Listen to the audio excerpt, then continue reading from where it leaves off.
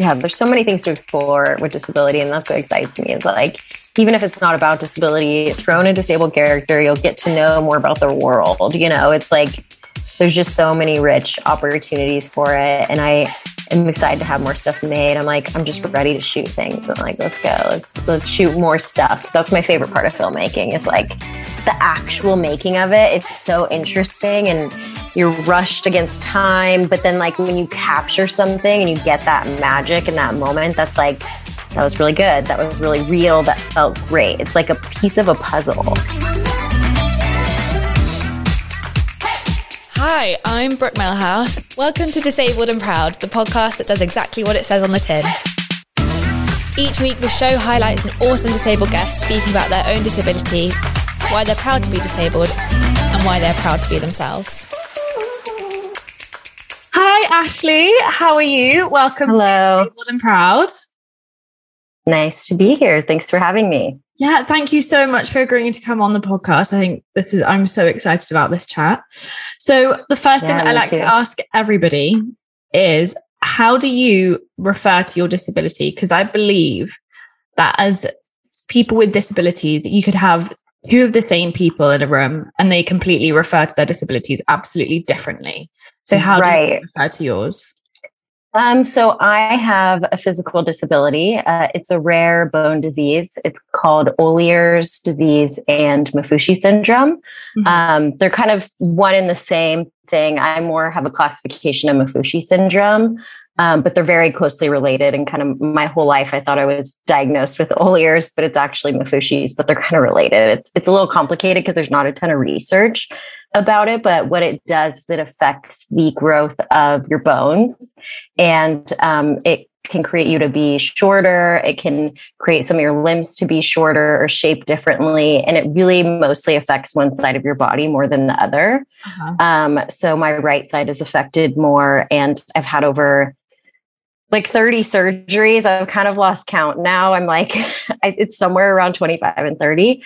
And it's been, mostly corrective surgeries, but I've also had ovarian cancer due to my disease. It created a tumor. And I had ovarian cancer twice. So that's pretty much sums it up. It's really complicated, and the issues kind of it's definitely a chronic illness that I'm always dealing with, always going to the doctor, in pain, some days more than others. And it's really interesting because it's so rare that I didn't really know anyone who had my disability for almost like 30 years of my life. And then I found a Facebook group on Facebook and started connecting with people, which was mind blowing to actually, live in this body that not a lot of people have. And then to end up connecting with people and seeing little kids with your disease. And, it just really opened my mind to being more vulnerable and actually like wanting to show my body and be more open and not so self-conscious. So that's the journey. I was going to ask that question actually, and I'm so glad that you kind of answered the question before it got answered. Is did you have like a sense of community with it being so rare, and how? Yeah, the community. Yeah, the community has really transformed my life. Not just with people who have my bone disease, because it's so rare, but it manifests in very different ways. Like I probably have more of a severe case of it. But other people, sometimes it just affects like their finger or their leg, but you never really see it. It may be like one or two surgeries. They may still feel like the chronic pain. Mm-hmm. But, I just connecting with people in the disability community in general has been life-changing for me. And I ended up going to a retreat in 2018 called She Lift. And I met other women, I don't think it's still around, but I met other women who have a lot of limb differences. Yeah. And so that is where I really started connecting with people and meeting women my age who are just like talking about what it's like when they go to a bar and someone notices that they're different. And that experience felt so similar to mine. We're like, I can kind of hide it, not totally. I mean, if I'm walking around, you can tell. But if I'm sitting at a bar, wear a certain jacket, wear pants, like no one can tell at first, and then they notice later, and talking about that difference and how people really treat you differently when they know that you have a disability, especially in dating. And, it was the first time of me going, listening to these women talk and hear them explain their stories and go, wow, like, I wish they weren't so self-conscious because they're amazing. And then kind of reflecting that back onto myself. So it was like a huge healing journey of like self-love. And then also seeing kids who have your same condition and go, oh my God, I don't want them to feel self-conscious, but like, I have to start showing myself, and like being not self-conscious so they don't feel like they have to hide it. It's a really interesting journey, but it's like, once you can get outside of yourself and your own experience, like that's what has really made me open up and feel like, proud to be disabled, which like for 30 years of my life, I was very ashamed of it, and did not even want to identify with the word, did not want to talk about surgeries, did not want to show any photos of me looking different. And that's kind of completely changed. I mean, it can still be hard. I still have insecurities, but I think every human on this earth has insecurity. So I think it'd be really strange if I didn't. Yeah, exactly. I was literally about to be like, I think if you didn't have any insecurities, you probably need to go and seek out some help. Like, like there might be an ego issue if I had no insecurities. Yeah. And I think it's so true what you say about like dating and going to bars and stuff, because I know that if I wear a jacket and I walk into a bar, like you can't necessarily tell that I don't have a hand. Like it's not the first thing. And then I take my jacket off and people are like, where did it go? And I'm like, oh, it was never there. Like, you just imagined it there, and this, it doesn't change anything really about who you are. Except you're probably like a better person for it. I think a lot of the disabled people I've met are really like amazing. Not every disabled person is amazing and a good person, but I think it almost does something to your character in a way that shapes who you are, and you have more empathy in the world. You're like, it's interesting. And what I absolutely loved is the trailer for your film Single. When she's checking out at the grocery store, like I was dying the first time I saw it, because I was like, I've had that experience so many times, and I've never seen it translate onto film so well ever. And I was like, oh my God, this is my life. Like I get this so much. I love and I think you didn't see right until the end, and I absolutely loved it. I was like, thank the Lord. Like I have actually, maybe for the first time in my entire life, seen myself represented on the big screen, and that's never happened. It's so important. And I didn't really understand representation when I was, coming up in the industry. I've been working for like 12 years in Hollywood, being an assistant, and everyone would talk about representation. And I'd be like, okay, that's not me because I'm a white woman, because I had such cognitive dissonance from my disability and that like, I feel so othered, like, in a way that is like so different than a skin color, but also has a similarity. Like it's this interesting, like, relation, but I was never kind of like thinking about how representation had an effect on me until I worked with John Chu on Crazy Rich Asians. I was his assistant, and that movie, was really disruptive for Asian representation. And they weren't the stereotypes that we see in a lot of American or, Western films. And that people were sending him letters of like, my entire life, I've been ashamed of being, Asian because I felt like we were so othered in America. And this film is like giving me a voice and makes me feel seen. It makes me feel proud. And I was like, wait a second, like I've never seen someone with a disability on screen that I really like truly connected with and like felt wasn't a stereotype or was an actual disabled person or, and I was like, oh my gosh, what if all this shame I had my entire life is because I wasn't seeing it? When I was imagining myself dating, when I was in middle school, imagining myself dating, as, a person in their 20s, I imagined myself as able-bodied, like non-disabled. And when I'd imagine myself getting married, I'd imagine myself like magically having a non-disabled body. And like at work and being a mother and all these things, I didn't imagine like the body that I had. And that was because I was never like exposing myself to like all these representations I saw of like these life markers.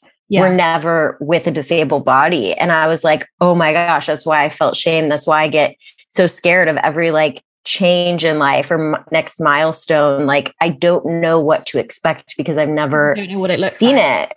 Yeah. Or explored it. And that, really made me go, oh my gosh, and at this time, this was when I did my soul pancake, it was 2017, and there was not a ton of people public about their disabilities on the internet. And since 2017 to 2000, there's an ambulance going by. No worries, it's fine.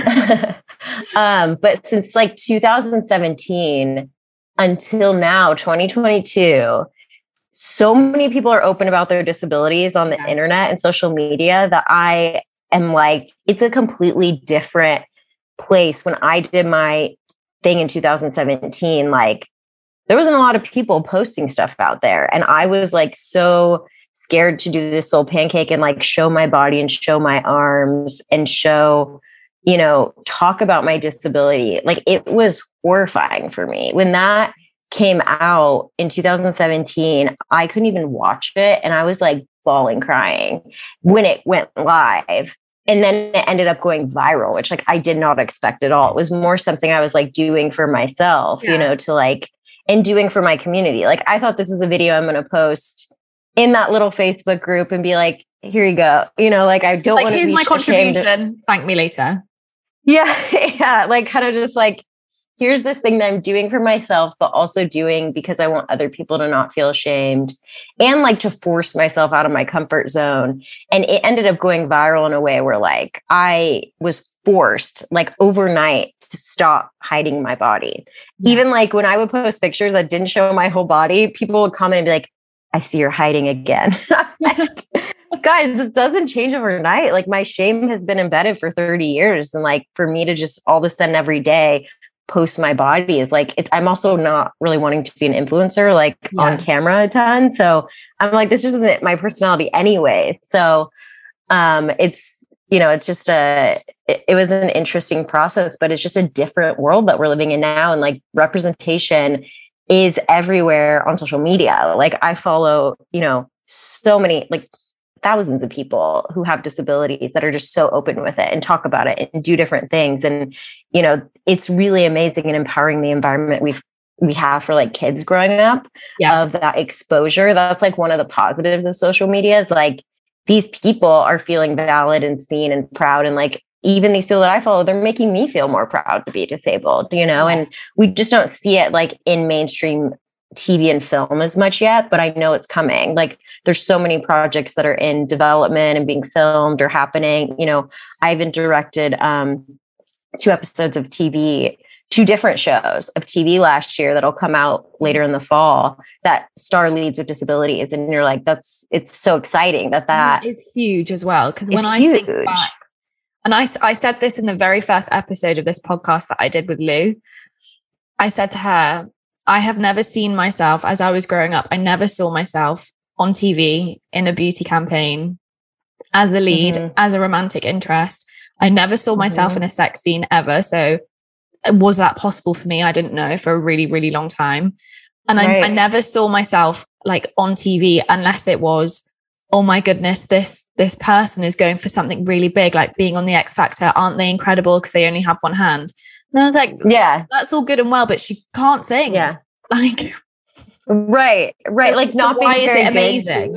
Yeah. Like everyone giving excuses. Like that's been a huge thing for me as a filmmaker is like, I don't want people to look at me and go, oh, it's good for disability content. I want people to go, wow, that was really good. And it was shot well. And it was an epic, well written. And and like that is really important to me and it might be even, out of a place of insecurity of people going, oh, you're good, and like patting you on the head. I don't want that. I'm like, I want to be good just because it's good filmmaking, not because, it's like good for a lesser community or something. That's what people are kind of saying when they say these things are good and they're not, where, it's the whole thing. But, it's really interesting, and it's exciting how it's shifted. I mean, the thing about social media, and the thing that I love doing a lot too, is discovering people. Like, social media allows you to find these people who have these disabilities where they are open enough to put themselves on social media. So that's really great. And they potentially could be an actress or an actor. You just don't know. You have to like work with them and audition them and see if they have something there. Where like, acting is a really hard skill, and not everyone can be an actor. I think it's like something you're a little born with, like able to channel this way, to act really natural and recreate emotions. But, a lot of these people grow up, or if they're adults, they never thought they would be an actor because they're like, oh, I'm too different. Like for me, I grew up, I like worked in the industry for 12 years, but a lot of my friends were doing extra like background casting stuff. So like, you're in the background of the scene, you get money, you go spend 12 hours there and you just walk back and forth, and you're just like, a person in a crowd, but they would make like decent money doing it. And they, my friends are like, you should do it. And I'm like, I could never do it because someone would see me and go, what, wait, why is that person there? Like I'm so confused. Or like, even though I exist out in the real world, it's like, I made that limitation for myself because like, I wasn't seeing it anywhere. I'm like, I don't normally see disabled people in the background of movies because it has to like, if they're going to be there, there has to be a point why they're there. And, it's like, it's so interesting how it's shifted. We're now, like it's just different. And I'm excited for that because as a filmmaker, I can find these people and we can imagine new stories because I can go, here's 100 people I found off social media.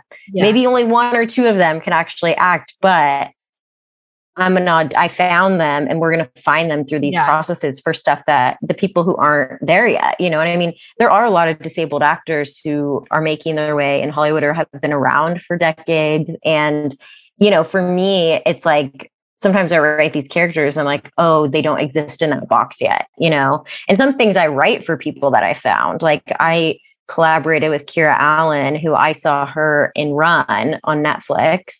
She's a wheelchair user. And I was like, I'm going to write something for her because she's so good and she's interesting. And like, I just want to work with her. And so we worked on a short called Roommates that I directed together. So that's I have watched the trailer for Roommates so many times because obviously I can't find it anywhere. And I've been like, I need to know what happens. Like they look like they're having such a good time. Like, why am I not invited? Yeah, it is. It was really fun to make. And like, we're hoping we can make it into a feature and kind of like a Booksmart meets Superbad. Like, just fun. Very that vibe. Yeah. Yeah. So we're hoping that gets made, but she's great. And it's a really exciting time for like disabled artists, like filmmakers, writers, directors, actors and actresses. Yeah. And I would really love to talk about Forgive Us Our Trespasses, because I think that's such a powerful film. And I've watched it at least 10 or 11 times. And it's the opening sequence that sets me off immediately, because it's exactly what was taught in Nazi Germany. Like that was a real rhetoric from when that happened. And what I find so interesting about that film is, firstly, it's beautifully done. Like it makes me cry every single time. And I think that's maybe because I relate so deeply with the main character because we have the same disability. But secondly, in the end, when you have all the writing up about how this actually happened and how it's never spoken about, and I have sat and I've made people watch it and be like, had I been alive, like let's say 90 years ago, right, when World War II happened, I would be dead. Like I would have been hunted, like literally hunted, because that's exactly what they did. And I think it's such a powerful, powerful film. And I would love to know how you came up with the idea of it and the process of it, because I think it's so beautifully done. Thank you. Yeah, we so that was made for Netflix's Emerging Filmmaker Initiative. And so I heard about this program through a friend. They watched Single and decided to kind of meet with me to talk about if I wanted to make something. And they wanted to have it be genre. So it was like action, thriller, period, something that is like genre, because Netflix really loves doing that type of stuff. And so I brought them 3 different ideas, and I collaborated with my husband, who we co-wrote and kind of developed these ideas together. And one was like a horror ghost story. One was like a story about a surfer. That's kind of I know what you did last summer.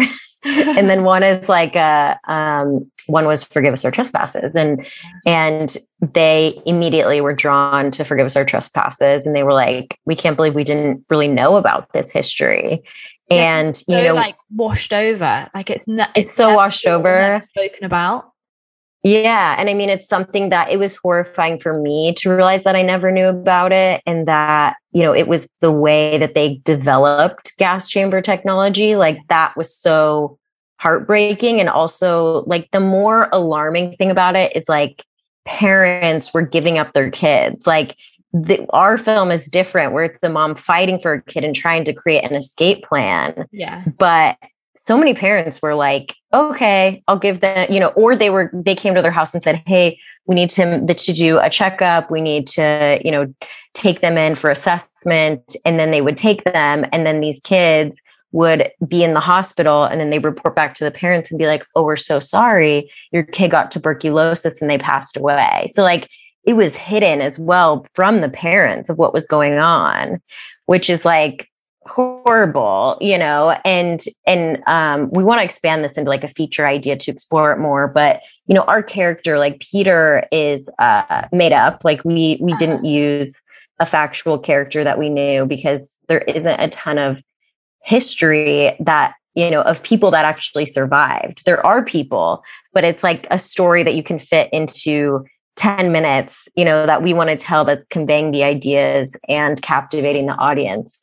We decided to make up our character, which like Saving Private Ryan, made up character, Titanic, made up character, like you take the history and you kind of build a world around a made up character. And then you're also like, not stepping on someone's life and their story and making it entertainment. I think it's like, it's that fine line. And we decided to go, with the making it up. And we also wanted it to be in English, because these were Germans, because it's for a Western audience. Like, a lot of my friends over in Europe were like, oh, I actually knew about this and we studied it in school. But for some reason in the West, like in America and Canada, like people don't know about this. And so we wanted to make it more accessible to, English audiences, and for them not to gloss over it and say, oh, this is a foreign film, not watch it or something, exactly.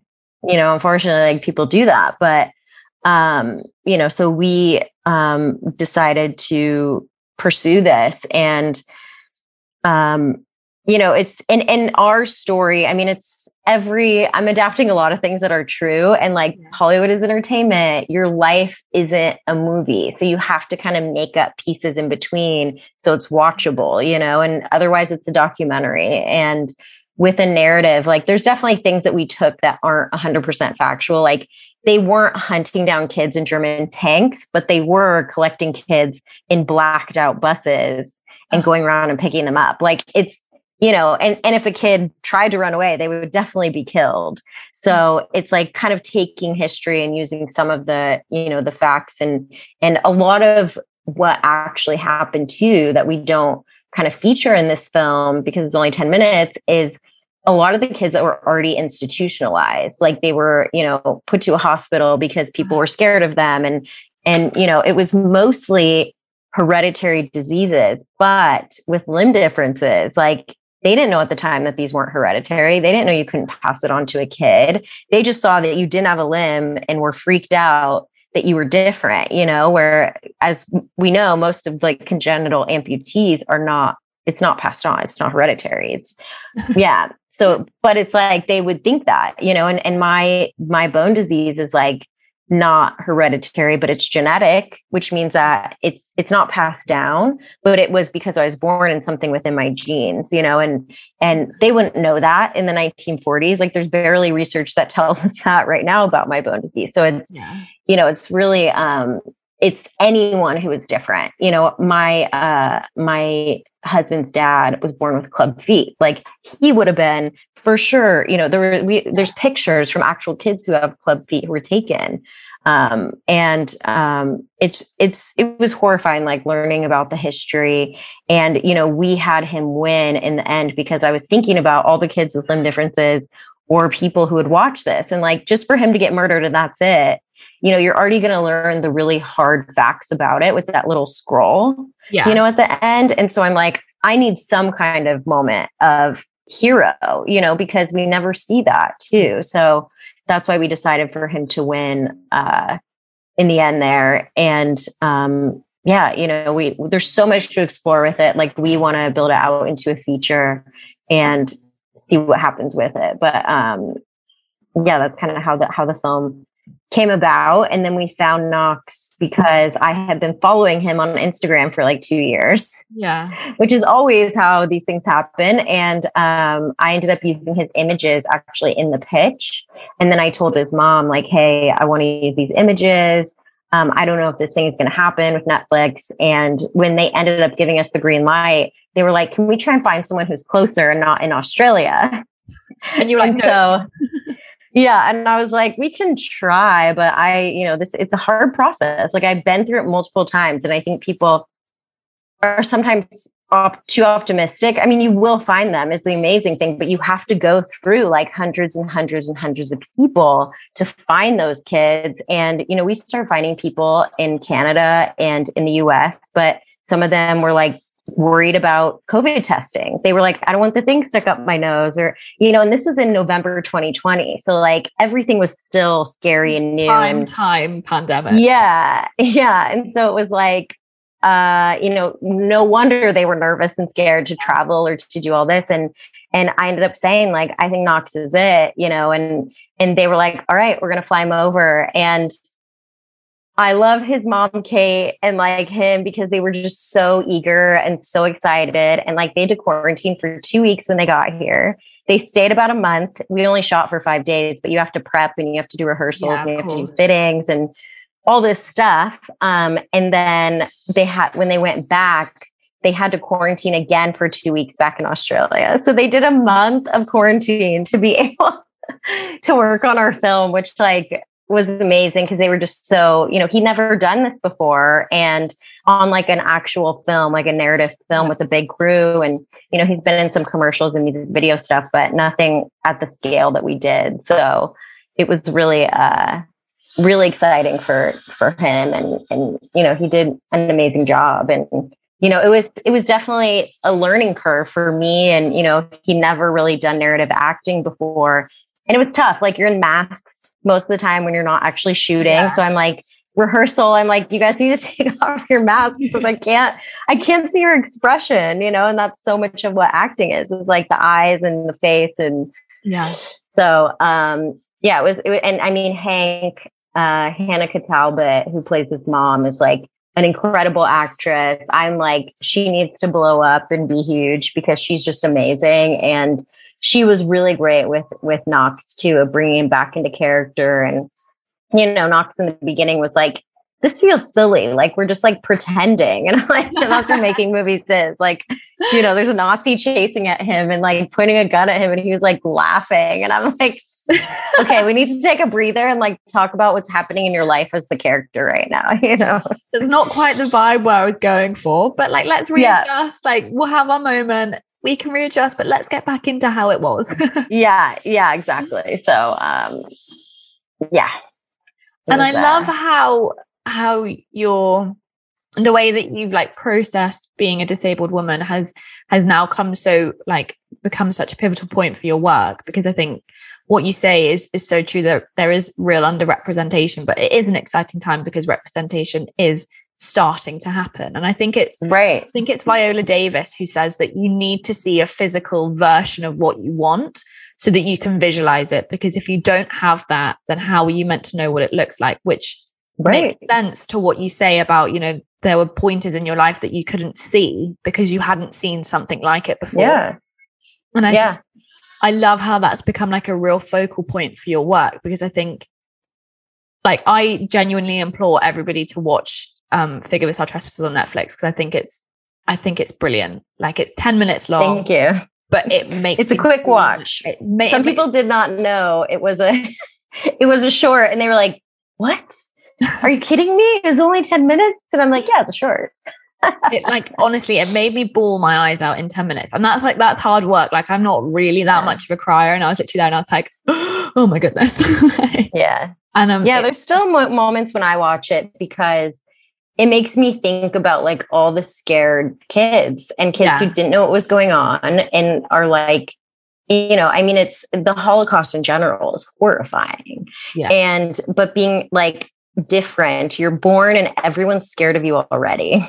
And then you actually get killed because of that thing is like, it's traumatizing, you know, and the people who lost their lives and the parents who were trying to fight back and the parents who, you know, and how much it can relate to today and like what lives are more worthy and like healthcare and how we, you know, we can't take you if you have a pre-existing condition, which is like every person with a disability. And that was me growing up. Is like my mom terrified about me not getting insurance. Yeah. And until like Obamacare came along, I couldn't go buy my own insurance. I had to have a job that had the right insurance for me to survive and live my life, you know, and it's just like, it's kind of messed up that it works that way. Like, the system genuinely blows my brain. Every single time horrifying. I have a conversation with someone about it, it genuinely blows my mind. I worked in New York for a bit, and when I was over there, I remember a friend of mine had he couldn't go to sleep at night because he had a really bad tooth problem. And he was like, I just need to hold out until I get home. He was like, I'm just going to hold out until I get home. And I was like, don't hold out until you can get home. I was like, you need to go and get that seen to. I was like, because you're bawling your eyes out. And like, you've got work to do. And he ended up going to the dentist, and it ended up costing an arm and a leg, like literally an arm and a leg, just to get a tooth removed. And because obviously we have the NHS and we're incredibly fortunate that we don't have to pay for things like that. I remember him like ringing up his parents being like, guys, I just had my tooth out and it's like going to cost like $5,000. And they were like, what? Like, how is that possible? It's honestly one of the biggest pains because it's really fascinating. Like Canada, my husband's Canadian, and like no one is scared to use their healthcare. No one has to go, I'm going to wait or stay home or not go because it's going to cost too much. And I'm like, that is so dangerous to people's health. Like cancer can get found and cured. And if you go to the doctor and have it checked out, you know, and it's just something that like really is upsetting. And it's interesting that like the people who are born different without their choice, without, you know, any, it just happens. Yeah. And it's like, we are punished because of that. And it's just such an unfair world where you almost feel like if society was good, and society was progressive, it'd be like, we're actually going to help the people who, you know, are disabled and you actually get a little bit of a leg up in life because you had to be born with this disability. And like, there's, you know, disability benefits, but then they let you basically stay at the poverty line. If you get those, like if you make too much money, you lose them.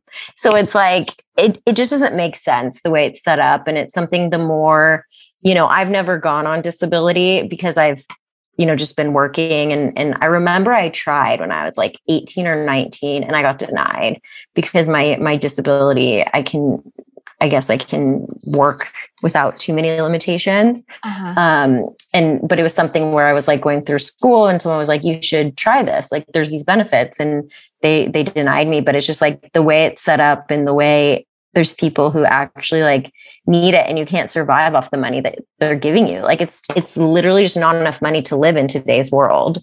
And it's something that I'm definitely like future projects I have are kind of addressing it. And like, you know, even roommates, the future version of roommates, it's like two girls drinking, having fun at college, but it addresses this. It talks about those things, you know, and not in the short, but in the feature version, it's like, why is everything so expensive? Like, this isn't fair, you know? So it's really fascinating. It is. And it's so interesting, especially because obviously, like, I'm in the UK, I don't have that. So, like, for example, if I need to go and get a new prosthetic, I don't have to pay for it.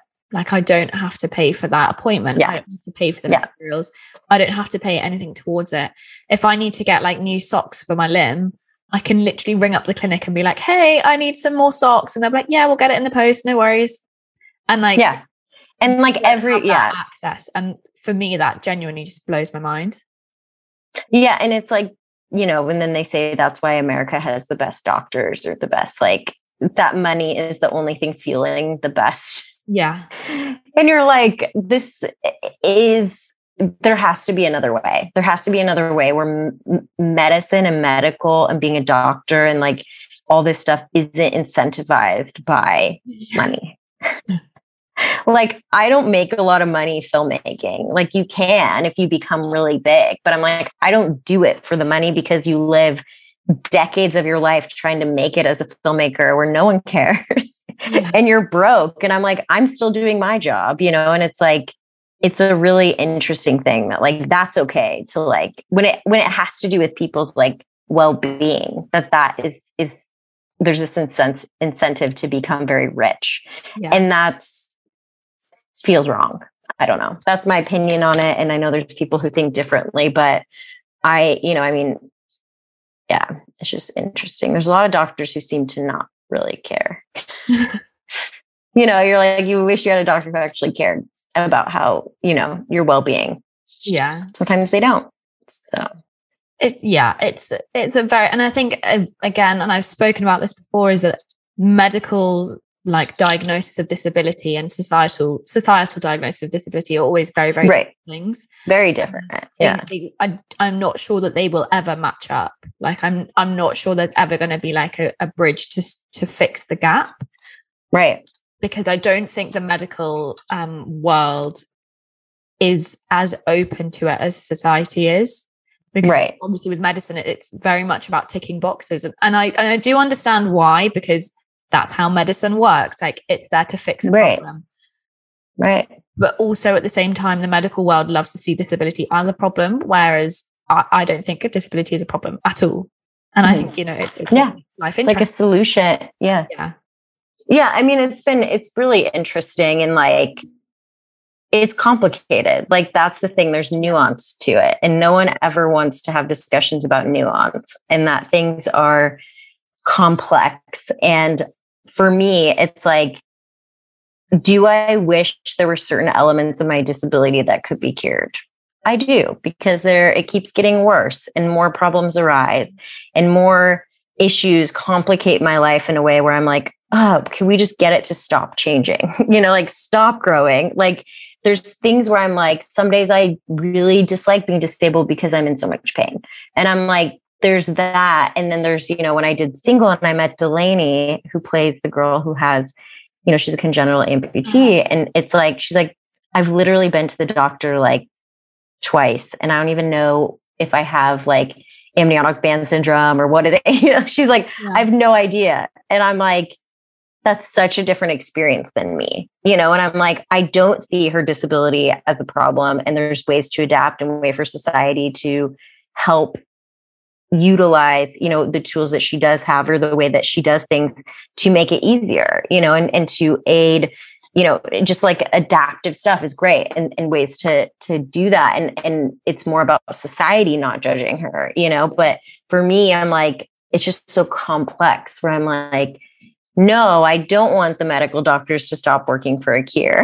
You know, I'm like, keep going. If there's a medication I can take that will make it easier for me, I want to take it, you know, and it's complicated, you know, and I think it is like the most thing to fix is like society's view of it, of like that people with the disability are less than, and you feel sorry for me and you feel like I'm, you know, not, you know, I'm, there's always like a tone of, oh, well, good for you. Like, really, like, keep going, you know, and you're like, that feels patronizing, and that feels like there's something hidden behind this, that you do feel bad for me, and you do feel like you never really see me as equal to just a person who's non-disabled, you know?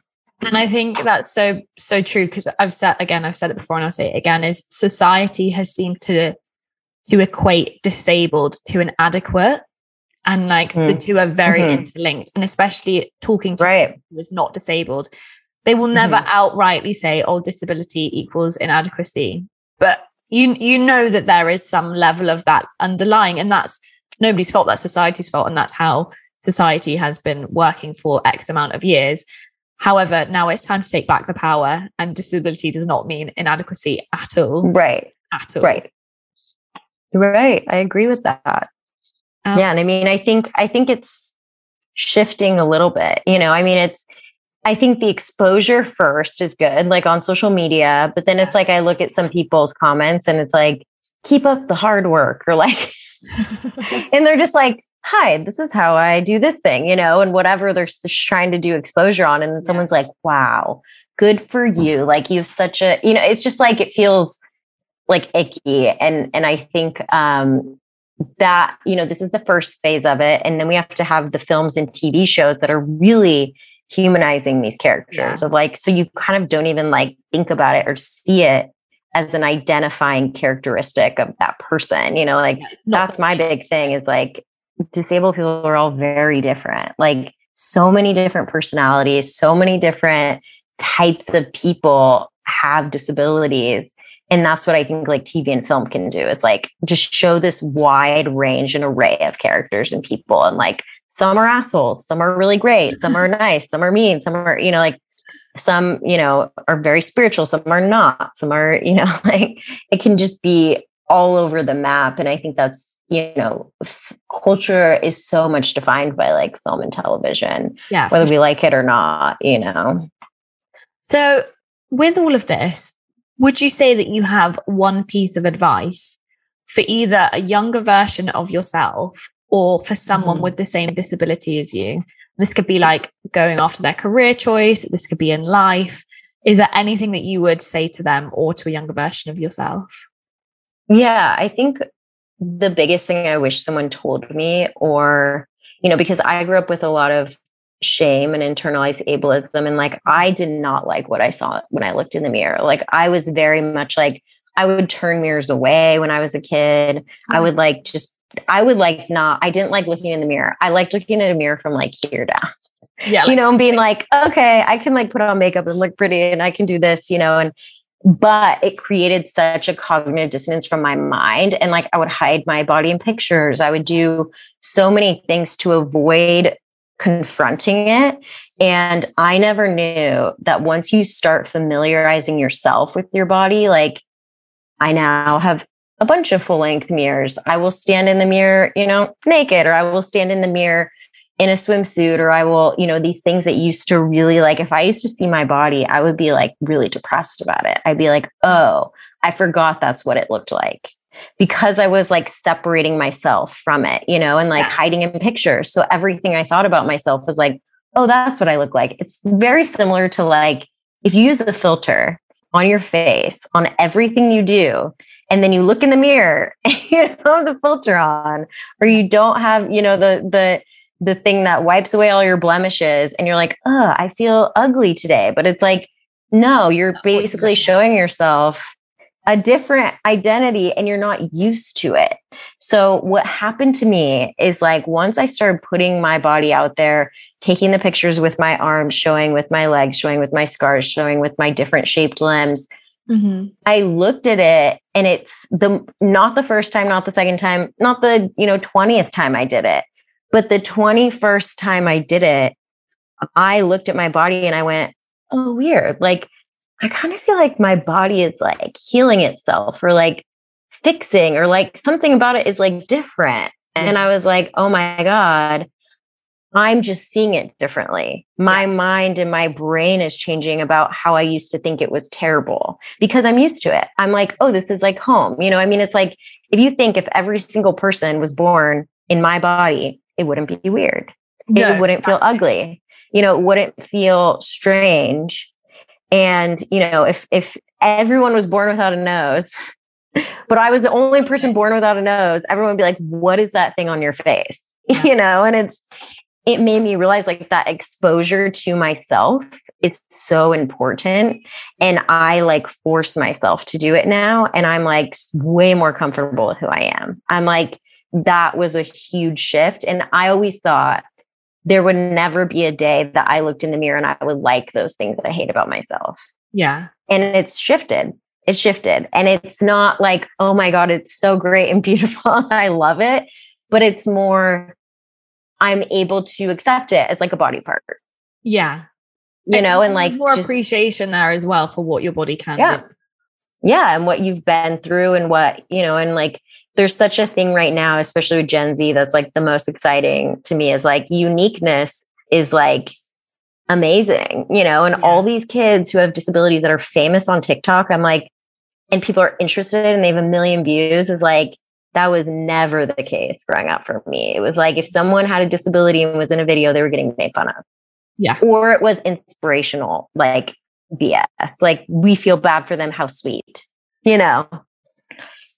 So that's probably my biggest thing is just like keep exposing yourself to yourself and like confront those things you don't like. And when you realize you're being insecure, like instead of wearing the big jacket, wear the short sleeve, and like you're gonna have to deal with people looking and like staring at you the rest of your life. I mean, that's just something kids do it, and kids aren't exposed to a ton. And it's like, hopefully with media and, more kids shows coming out that are inclusive, it won't be strange anymore. Because they'll just be like, oh, I've seen that somewhere. I'm able to identify with it. So. And then that also goes back to the whole like physical representation. Like you have to see it to know that it can be done. Yeah. Yeah. And it all does tie into one. And I think, especially because your work is predominantly film, TV, there's such a scope for goodness there because you can really like hone in on that, which is amazing. Yeah. And I mean, I also like never saw someone with a disability being a director in Hollywood. Like it took me probably 10 years of like figuring out what my career was going to be after, the minute I got into college. It wasn't until I was like 27, I think, that I started being like, I think I want to direct, which is like, that's kind of the top job in the industry. And it felt terrifying because I was like, I don't think people are going to be too distracted by my body to think I can actually do this. Yeah. And I just pushed past that anyways, which like, it's very scary and it still can be scary, but there's so much like authenticity that Hollywood knows is important. So I have an asset now of like, I can tell these stories from a place of not pitying our community, looking out for them, but also like not being afraid to address the things that everyone gets really scared around disability. They're like, oh, I don't want to say anything bad or, and I'm just like, I'm just going to jump into it because I am disabled and I'm human and someone's probably going to say the wrong thing about me. And I know that like, you don't always have to, people will have the grace for you if you can also say like, I'm sure you don't understand the language of everything about my body. So, yeah, exactly. So with all of this, I personally have one question that I find really annoys me about my disability when other people ask it. And it tends to be what happened. Yeah. And that's like a whole thing of like, people asked it when I was really little. When I was little, like the woman in Australia whose arm got bitten off by a shark was a massive thing. So everyone then automatically assumed the same thing had happened to me.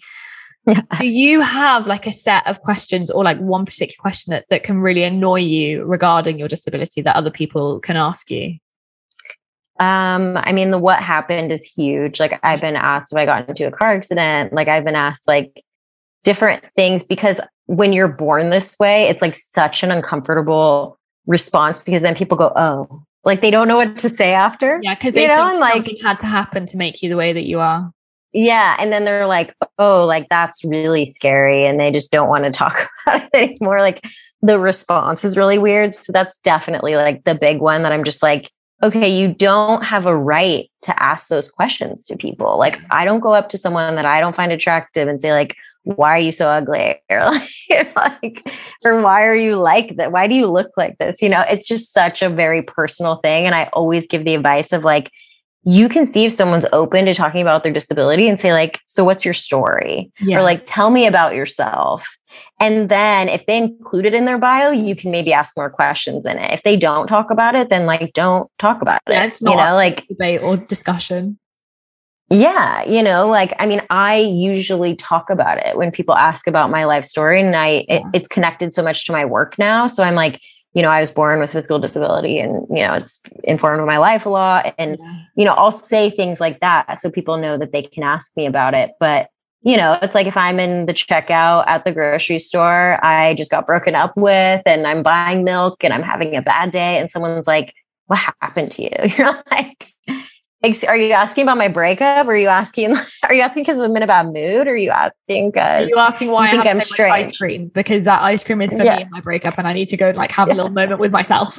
Yeah, exactly. And it's like, that's, the thing is, like, people think they have the right to know your story, and they don't know where you're at in your day when they're asking those questions. It's the same thing of like, someone asking you a very blunt question that's not taking into account of like, you're a human who has emotions, and you have, you just don't know where people are at when you're talking to them. So, I think that's probably the biggest one for me. And then, like, I hate when people will ask me to like show them my body parts. I think that's a really weird thing. Like, some people will be like, well, can you, like, I've had this happen in Zoom too, because like you can't really see it fully when I'm on Zoom, and people will be like, can you like show me? And I'm like, no, like, I just feel really weird about that. Like, that almost just feels such an invasion of like, that's so I don't know. And it's intrusive.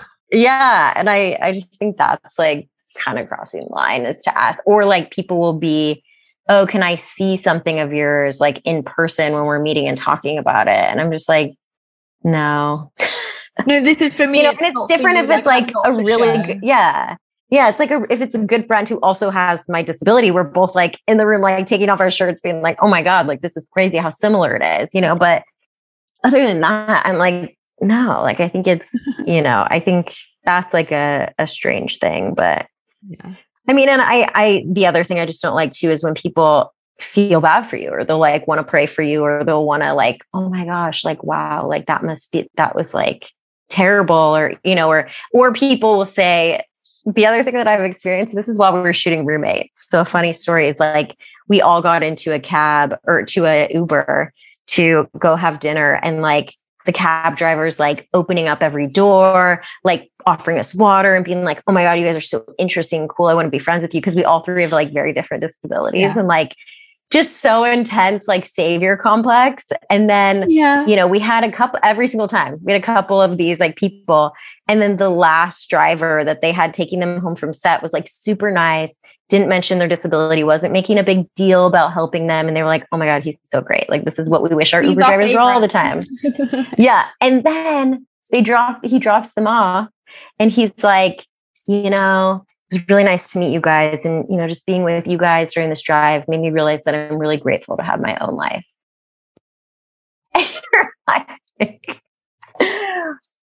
Oh my God. Like, people don't understand, like, to be an inspiration to someone else, you have to ask yourself, why are you inspired by them?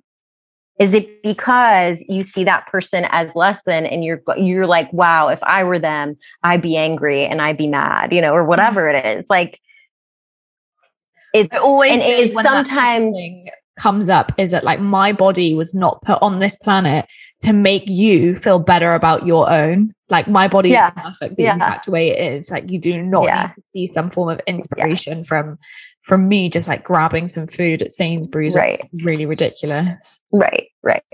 Yeah. That is like, it amazes me sometimes, because I think people think they're doing it to be nice, and I think they're, doing it like, well done. You just don't and you're like, see it. Yeah. No, wrong. Yeah. And I mean, that was the interesting thing about Single too, is some people were like, this is over exaggerated. It's not like that. And I'm like, oh no, it is.